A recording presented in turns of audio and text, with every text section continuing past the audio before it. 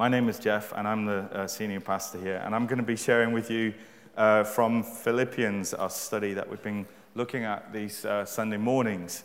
And I'm going to read to you a passage from the book of Philippians.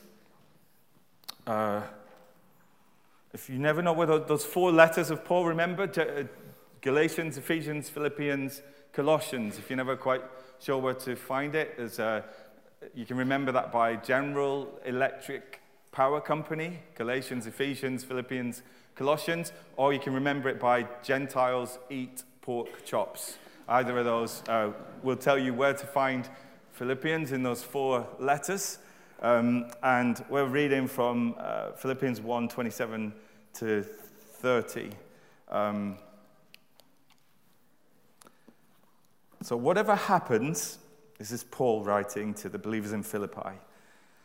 Whatever happens, conduct yourselves in a manner worthy of the gospel of Christ. Then whether I come and see you or only hear about you in my absence, I will know that you stand firm in one spirit, contending as one man for the faith of the gospel, without being frightened in any way by those who oppose you. This is a sign to them that they will be destroyed, but that you will be saved, and that by God. For it has been granted to you on behalf of Christ, not only to believe on him, but also to suffer for him, since you are going through the same struggle you saw I had, and now hear that I still have. Paul, as we've been reflecting these last few weeks, is in a place of imprisonment. He's in chains. He's probably in Rome, and he's writing to these Philippian believers. He has said that he is really entrusting them to God, and that he's praying. The letter that he writes to them is infused with prayer. So he starts with prayer, finishes with prayer. He advocates prayer throughout this letter, and he says to them, I'm sending your friend, my friend, Epaphroditus, I'm sending him to you with this letter. And I want you to know, we looked at last week, I want you to know, I don't want you to worry about me, because I want you to know that what's happened to me is really advancing the gospel. And that the whole of the Praetorian Guard, the whole of this palace guard that are taking turns to guard Paul, have heard of the gospel. And because of my chains, Paul says also, the other believers in Philippi have been emboldened to preach the gospel more faithfully and with more boldness and with more strength. And so Paul is encouraging them, really, in accepting the fact that even through trying circumstances and through difficult times, that his purposes are advancing, God's purposes are advancing. And what I read as I read this letter is Paul's fixation on the gospel, his fixation on Jesus. We've said that over 60 times he mentions Jesus, or the pronoun for Jesus. This is a very Christ-centric, Christo-centric letter that Paul is writing, and he's fixated on the gospel going forward. And that gives him a deep sense of joy, because as we heard last week, he said, whatever happens to me, he said, if I live or if I die, I've got to go to this trial, and I don't know what the outcome will be, but whatever happens to me, if I live, then Christ, and if I die, then that's gain. He said, I have a win-win situation, because ultimately, for me to live is Christ, and to die is to be with Christ. And so you can take away my liberty, you can take away my life, you can take away my books, you can take away everything, but you can't take away Christ from me. And so there's a deep artesian well of joy that flows through this letter, because even though Paul's circumstances are very challenging, he has an ultimate trust in Christ and in Christ's purposes. And then he says, I know that what's happening here to me, it will ultimately turn out to my salvation, to my deliverance, soteria. It will turn out okay. And we said, all will be well, and all will be well, and all manner of things will be well, to quote Julian of Norwich. As Paul says, I know that through your prayers, as you pray for me, and through the work of the Holy Spirit, all will turn out well. So there is this great confidence in Paul as he writes this letter. And his letter is effusive with joy. Joy pervades this letter. And it's a great encouragement to us who are facing difficult circumstances that we can still have joy in our lives. We can still trust in Jesus Christ in and through the storm that we've been singing about this morning. So in this little passage that I've read to you this morning, I want to consider 4 things that Paul is saying, because he's saying, I want you to be encouraged on my behalf. And now, Philippians, I want to challenge you. I want to challenge you to live worthy of this gospel that I am defending and in chains for and writing to you about. I want you to stand firm in this fight that you are facing, in the persecutions that you are encountering, which the early Christians very much did. I want you to fight the good fight of faith, and I want you not to be afraid. Don't be afraid by those who oppose you, Paul says. You are experiencing opposition, but I don't want you to be afraid. So the first thing that Paul tells them to do, or challenges them to do, is whatever happens, verse 27 of chapter 1 of Philippians, whatever happens, conduct yourselves in a manner worthy of the gospel. Live worthy of this gospel that we are preaching, of Christ. Live worthy of the gospel. The Greek says, only behave as citizens worthy of the gospel. Walk as people who are worthy of, live as citizens who are worthy of this gospel that I am talking about. Now, this was a Roman colony. Philippi was a Roman colony. So the Philippians had something that was very coveted in Paul's day, which was Roman citizenship. They were citizens of Rome, and that brought with it great privileges and a lot of honors. People paid a great amount of money to become Roman citizens. And it carried with it certain protections and certain rights. We remember the time that Paul was whipped and beaten up because of unrest. And he said, "Did you know? Did you know that I'm a Roman citizen? You can't just do anything to me. I have certain rights." And he's saying to them, "You're citizens of Rome, but actually you're citizens of somewhere else as well." So this week, my daughter Beth and my wife Jenny, they flew to the States because Beth was trying to apply for dual citizenship. She has a British father, away for the British flag, and she has an American mother. And let's forget that bit. But Beth and plans and things she wants to do. She wanted to become a U.S. citizen. She wanted to have dual citizenship. So they flew over and they took interviews and they filled out paperwork and all of that. And on Wednesday of this week, Beth had to pledge allegiance to the U.S. flag and get her little American flag. And she became, in that moment, she became a U.S. citizen as well. So she is now a U.S. citizen with a U.S. passport and a British citizen. She's got dual citizenship. Now, we all know which is the most important of those two. I couldn't possibly comment. But Paul says, you are dual citizens to these Philippians. He's saying, you are citizens of Rome. But then in chapter 3, verse 20 of Philippians, he says, but our citizenship is in heaven.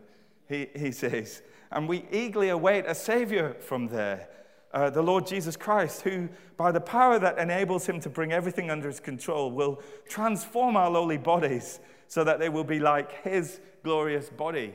He's saying you are citizens of Rome, and that's great, and it's important, and it's not without its privileges. And Beth has got, with her U.S. citizenship, she's got certain privileges and certain responsibilities now. She could be called up to fight for the USA and other responsibilities, as well as certain rights. But Paul says, yeah, you have rights as a Roman citizen, but I want you to live worthy of your citizenship of heaven. I want you to live worthy as citizens, and so of the gospel. Live a life worthy of the gospel. Live worthy. Now, there's a word in here that we've looked at before. When we were looking at the book of Ephesians, it's the same construction that we find in Ephesians chapter 4. It's the Greek word axios, so live worthy of the gospel. Live a life axios, live a life that is axios of the calling you have received, of the citizenship that you have. Axios is a word with a picture in it. The Greek word axios functions as a metaphor. It's an axios is a set of balancing scales. As I mentioned this before. So the kind of scales found with a crossbeam balanced on a post with pans suspended from each end of the beam, and you place a lead weight in one side of 1 pound, and then measure out flour into the other pan until they are in balance, until they are axios. And so the two items, the lead and the flour, they have to be axios. They have to be worthy of each other. They have to be in balance with each other. And the items balanced in the Philippian scales are the gospel on one side of the scales. And Paul says, I want you to live in a way that is worthy. It's axios, is in balance with what Christ has done for you, what the gospel that you've been preached, the citizenship of heaven that you have, the privileges of faith that you live with. I want you to live in balance with that. I want you to live axios, live worthy of the citizenship and the gospel that you have received. So these various characters that had come to Christ that we highlighted in the last couple of weeks, Lydia, the businesswoman, the prison guard who and his household who came to faith, the slave girl who was delivered from demonic oppression, and many others in Philippi that had encountered Jesus Christ, and the miraculous gospel that Paul and Kate were reminding us of this morning, that people coming to faith in Christ. And we, many of us, have received and heard this gospel and had it transform our lives. And Paul said, I want you, Philippian believers, I want you to live worthy, live in balance with this gospel of Jesus Christ.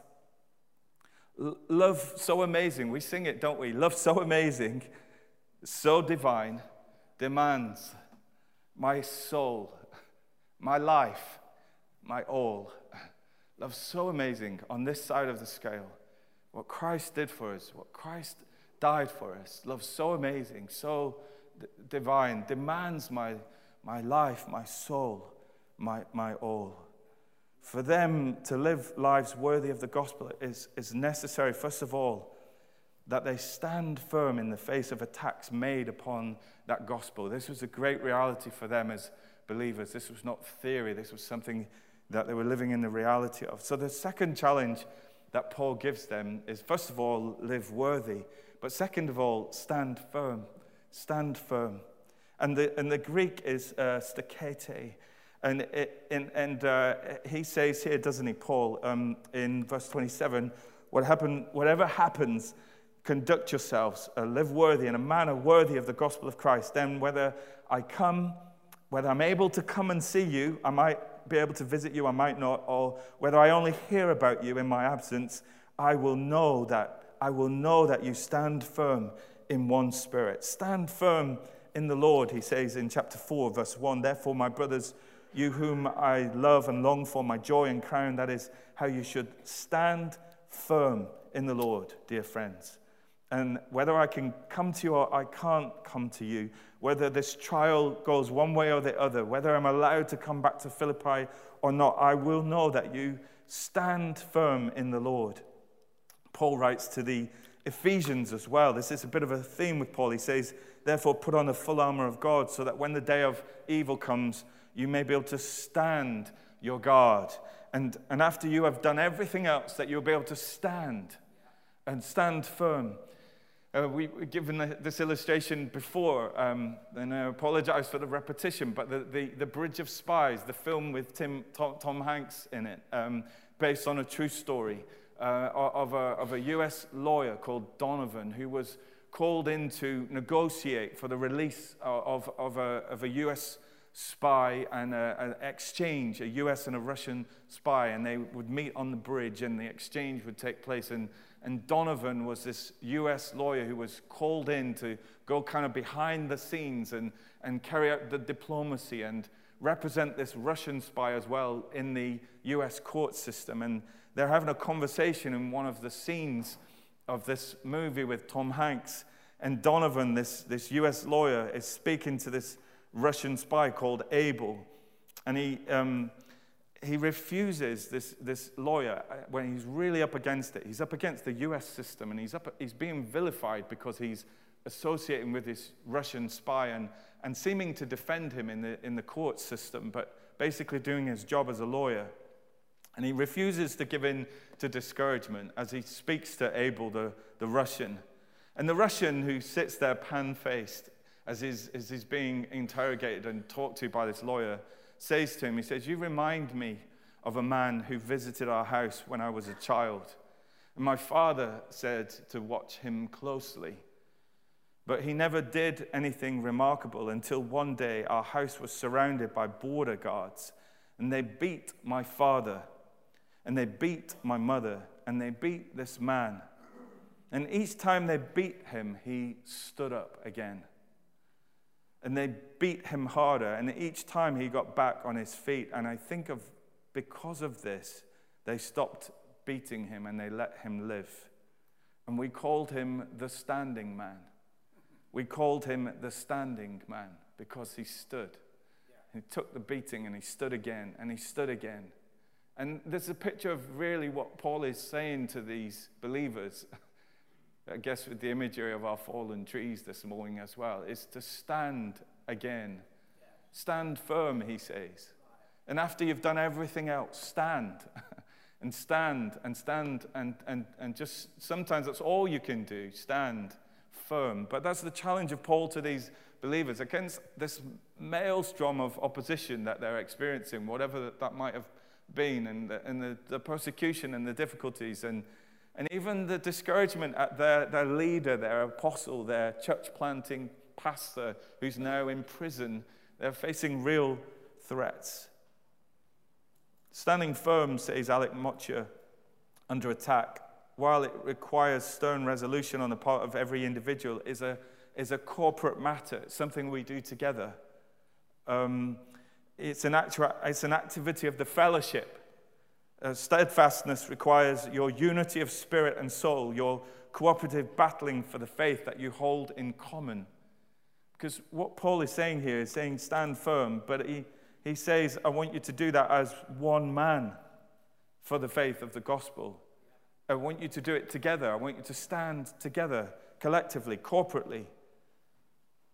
The household which is divided against itself cannot stand. So we have to stand firm together, sometimes in difficult times or in face of opposition or in the face of challenge. Moses Silver said the struggles of the Christian citizen must be faced within the fellowship of the believing community. It's not that we stand on our own, but we stand together. We sing that song, don't we, from Godfrey Birtle, "Stand and I will stand with you." Stand and I will stand with you. We stand and we contend as one man for the faith of the gospel. For Christians, the most significant number in approaching persecution is the number 1. And 1 is no mere number or statistic. It is a state of being. We are one because Jesus has determined that we are one. On the eve of his greatest trial, Jesus, what was his prayer? What was his supplication? What was he asking his Father for? He said, Lord, Father, make them one as we are one. He knew what was coming down the line. He knew that the cross was coming. He knew that persecution was coming, the kind of dispersion of the apostles, the persecution of the church. And he knew that to withstand the devil's onslaught, to withstand the devil trying to throttle the church at birth, there would have to be one. They would have to contend as one man for the faith of the gospel. When Peter was imprisoned, or Paul was beheaded, or James was killed, or Peter was crucified upside down, when they faced the lions and they faced the persecution, when the churches were shut down, when they had to contend together as one, and that was Jesus' prayer. This statistic was the one of the gospel, the oneness of the believers in the face of persecution. And that's where the standing firm comes, the importance of one. I was reminded of a video clip I saw of the army captain, Sarah Cudd, who was 5 feet from failure. She was at the end of a 12-mile test march when she started to lose her strength. Her legs went from underneath her. The pack on her back was too heavy. She was training for her expert field medical badge at Fort Dix. And we see in this clip, we see her fellow soldiers cheering her on, shouting her on, telling her to keep going, to make it to the line, the togetherness of the gospel, the contending as one man. We're going to watch this little clip that hopefully is on our system, and just kind of illustrates the point I'm making of the oneness of standing firm.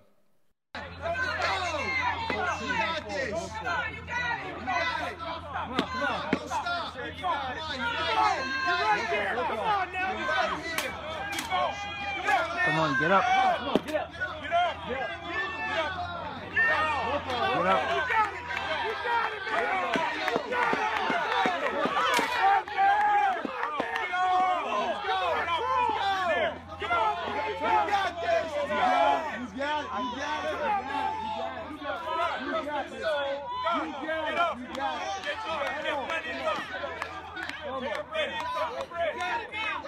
You got it, man.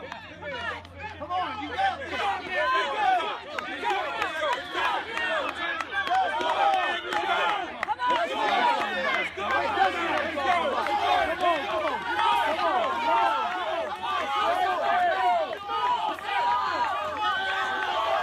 Touch her.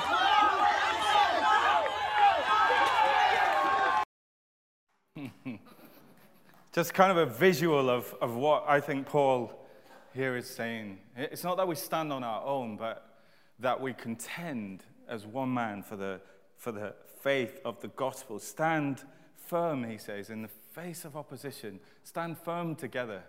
Doesn't the Bible command us that we should spur one another on? That we should comfort one another, that we should help one another, cheer one another on. And there are times in all of our lives where, like that soldier, our legs have gone, our strength is dissipated, we feel we can't go another inch. And then people gather around us and they say, come on, get up, keep going, you're nearly there, keep running, keep fighting, keep standing, be the standing man, be the standing woman, stand firm, Paul says. And after you've done everything else, stand firm. The third thing that he says to them in this little kind of encouragement from his prison cell, he says, fight the good fight. He says, contending as one man for the faith of the gospel. And then he says in verses 29 to 30, he says, for it has been granted to you on behalf of Christ, not only to believe on him, but also to suffer for him, since you are going through the same struggle you saw I had, and now hear that I still have. Look at some of these words that Paul uses: suffer, struggle, fight, contend. You get the feeling of what Paul is saying. Paul says, he also says something really interesting here. He says it has been granted to you. You have been given grace to suffer for Christ. It's the same grace that you've been given to have salvation and to believe in Jesus, but it has been granted to you. Grace has been given to you to suffer on behalf of Christ. Christians find it difficult enough sometimes to accept the inevitability of suffering. We feel we're making spiritual progress if we resign ourselves to the fact that grief cannot be avoided at times. But we are challenged further here in Paul's writing to understand that our afflictions, our suffering, is not merely inevitable, but it is a manifestation of God's gracious dealings with us at times in our lives. And Paul tells the believers in Asia Minor that the struggles and the tribulations are necessary to enter the kingdom of God. And later in his letter, he writes to them in Philippians 3, verses 10 and 11, he says, I want to know Christ, and I want to know the power of his resurrection, and I want to know the fellowship of his sufferings, because becoming like him in death, and so somehow to attain to the resurrection from the dead. It seems that sometimes In certain markets, in some societies, Christianity is peddled as a feel-good, wealth, health, and prosperity solution to all life's problems. There are certain places where you will hear that, yeah, if you become a Christian, then it's all good and it will all be good. And it's kind of a wealthy, healthy, feel-good kind of gospel that is preached.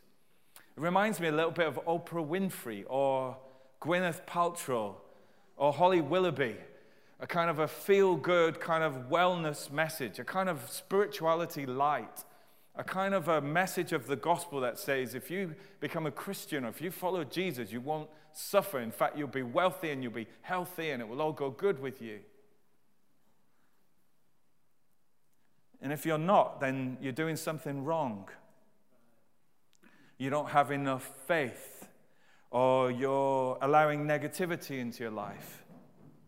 It appears that as Christians, we sometimes feel that an easy and comfortable life is the highest good, the greatest aspiration, the best possible outcome. But this doesn't allow us for a theology of suffering. It doesn't allow for what Paul is writing here, that it has been graciously given to you, it has been granted to you to suffer on Christ's behalf. To the Philippians, we are, Paul says, we are in a fight. We are in a struggle. We are in a spiritual battle. We should not be surprised by trouble. We should not be surprised by struggles or by wrestling or contending or feeling like we want to give up or feeling pain or opposition or persecution or cultural exclusion or suffering. We should not expect the easy life, Paul says. And you read his letter and you read things like contend and fight and struggle and suffer. And they're all in there because Paul recognizes that we are facing in opposition the enemy of our souls. So Paul writes to the Corinthians and he says, we are hard pressed on every side. That's not the easy life, is it? But we are not crushed. We are perplexed. We don't know what's going on sometimes. I don't know what's happening to me. We're perplexed. But we're not in despair. We are persecuted, Paul says. But we are not abandoned. We are struck down, but we're not destroyed. We always carry around in our body the death of Jesus, so that the life of Jesus might be revealed in our body also. For we who are alive are also being given over to death for Jesus' sake, so that his life may also be revealed in our mortal body. So then death is at work in us, but life is at work in you, for our light and momentary troubles are achieving for us an eternal glory that far outweighs them all. So we fix our eyes not on what is seen, but what is unseen. Since what is seen is temporary, but what is unseen is eternal. Light and momentary troubles for an eternal weight of glory. Remember Paul's fixation on the glory of God? He said, whatever happens, I want Christ to be glorified in me, in my body. I want Christ to be glorified. And even these sufferings and these hardships, they're just light and momentary compared with the eternal weight of glory that awaits us on the other side. And Paul's description of life to me and faith is not easy street. It's not the healthy, wealthy gospel that some places seem to preach these days. It's not the Oprah Winfreyization of Christianity.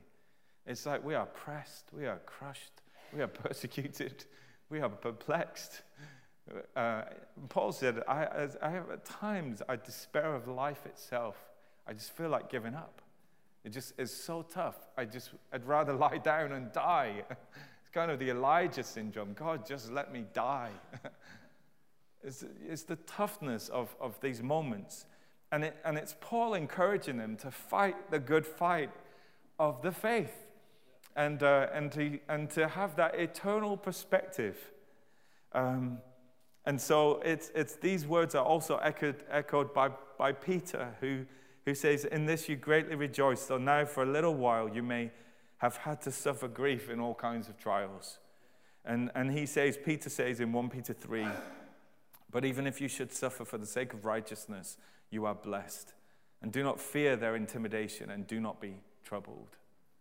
So Paul is saying, I want you to fight the good fight. I want you to stand firm. I want you to live worthy. Finally, what Paul is saying in all of this, as he's encouraging them in this kind of battle royale, he's saying, I don't want you to be afraid. Don't be afraid. He says in verse 28, he says, without being frightened in any way by those who oppose you, this is a sign to them that they will be destroyed, but that you will be saved, and that by God. Don't be afraid in any way by those that oppose you. In chapter 3, verses 18 and 19, Paul says, for as I have often told you before, and now tell you again, even with tears, many live as enemies of the cross of Christ. Their destiny is destruction, their God is their stomach, and their glory is their shame. Their mind is set on earthly things. And in writing to the Thessalonians, Paul says in 1 Thessalonians 2, he says, we had previously suffered and been insulted in Philippi, as you know, but with the help of our God, we dared to tell you the gospel in spite of strong opposition. So we, as we read in the Acts of the Apostles, we read of some of the opposition that Paul faced in Philippi. And some of those opponents, no doubt, are still around and opposing the church and threatening them. And I guess one of the great ways that Satan works is through fear and through intimidation, the threat of what could be, the threat of what he's going to do or what someone is going to do to us. And Paul says, I don't want you to be afraid in any way by those that oppose you. The conflict that the Philippians are experiencing should be a reminder to us that we are part of a greater conflict between God and the Prince of Darkness. And if God is with them, then who can be against them? And if God is with us, then who can be against us? They are not to be intimidated. They are not to be... The image there, I remember preaching on this many, many years ago, probably as a teenager, but the image that is given in this moment of Paul is of a horse rearing up on its hind legs, not being intimidated, frightened, scared in any way by those that oppose you. Paul paints this picture of a frightened horse that rears up and rears back.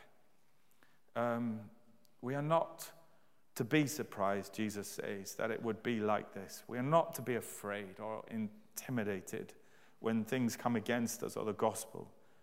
Because in the end, Paul says, the gospel wins. In the end, Christ wins. In the end, the gospel will be advanced. The enemies of the gospel, Paul says, will be destroyed. And those that stand up for the gospel will be saved. Only, he says, be strong and courageous. Stand up for Jesus, you soldiers of the cross. And this is Paul's rallying cry. And I guess sometimes we don't invite someone to Alpha because we think it might be a bit embarrassing, or they might say no to us, or it might be a bit uncomfortable, or sometimes we don't open our mouth and say about our faith in the workplace or stand up for Christ. And the challenge comes to us in this letter that we are to live worthy of the gospel, axios. We're to live worthy of everything that God has done for us and to live in balance with that. We are to stand firm, to be that standing man, that standing woman. And if we get knocked down, like those Scottish singers, we get up again. And we will get up again and again and again. We be that standing person, to stand firm. And after you've done everything else, to stand firm, to fight the good fight. But remember that we contend together. We stand firm together. We fight together, shoulder to shoulder. The phalanx of soldiers as they would hold their shields side by side and at the front and at the top as they would advance against the citadel or whatever they were attacking. As things rained down on them, they would protect each other and they would fight together as one man for the gospel. So the challenges of Paul to us in this letter: to live worthy, to stand firm, to fight the good fight, and not to be afraid, and to have a strong theology of suffering. And if you, like Paul, are perplexed, why is this happening to me? Why are we going through this? To know that God is on your side. And as we said last week, all will be well, and all will be well, and all manner of things will be well. I'm going to pray for you this morning and ask God to help you as you stand.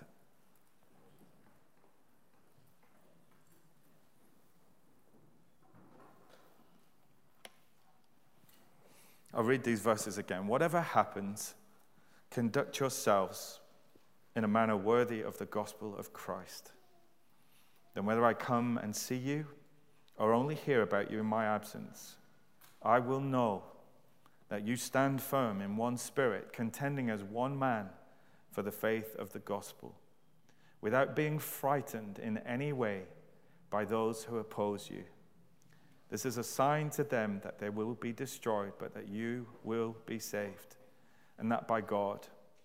For it has been granted to you on behalf of Christ, not only to believe on him, but also to suffer for him, since you are going through the same struggle you saw I had, and now hear that I still have. Father, we thank you that you have called us, and you have saved us through this amazing gospel, and that you have granted salvation to us. Thank you, God, also through sometimes the struggles and the fights and the difficulties, that, God, you have given us the grace for that also. And so I guess we pray the same prayer that Paul prayed. I want to know Christ, and I want to know the power of his resurrection, and I want to know the fellowship of his suffering. And Lord, I pray that as we stand together, as we contend together for this amazing gospel, Lord, as we sometimes fight together, as we encourage one another, the person that is tired, that is on their knees again, Lord, that we would encourage and spur one another on, Lord, to share this amazing gospel that we represent, and to live worthy of our heavenly citizenship. Father, we pray this. And we pray also what we prayed last week, that you would empower us by your Holy Spirit to do these things and to live out these truths. We ask these things in Jesus' name. Amen.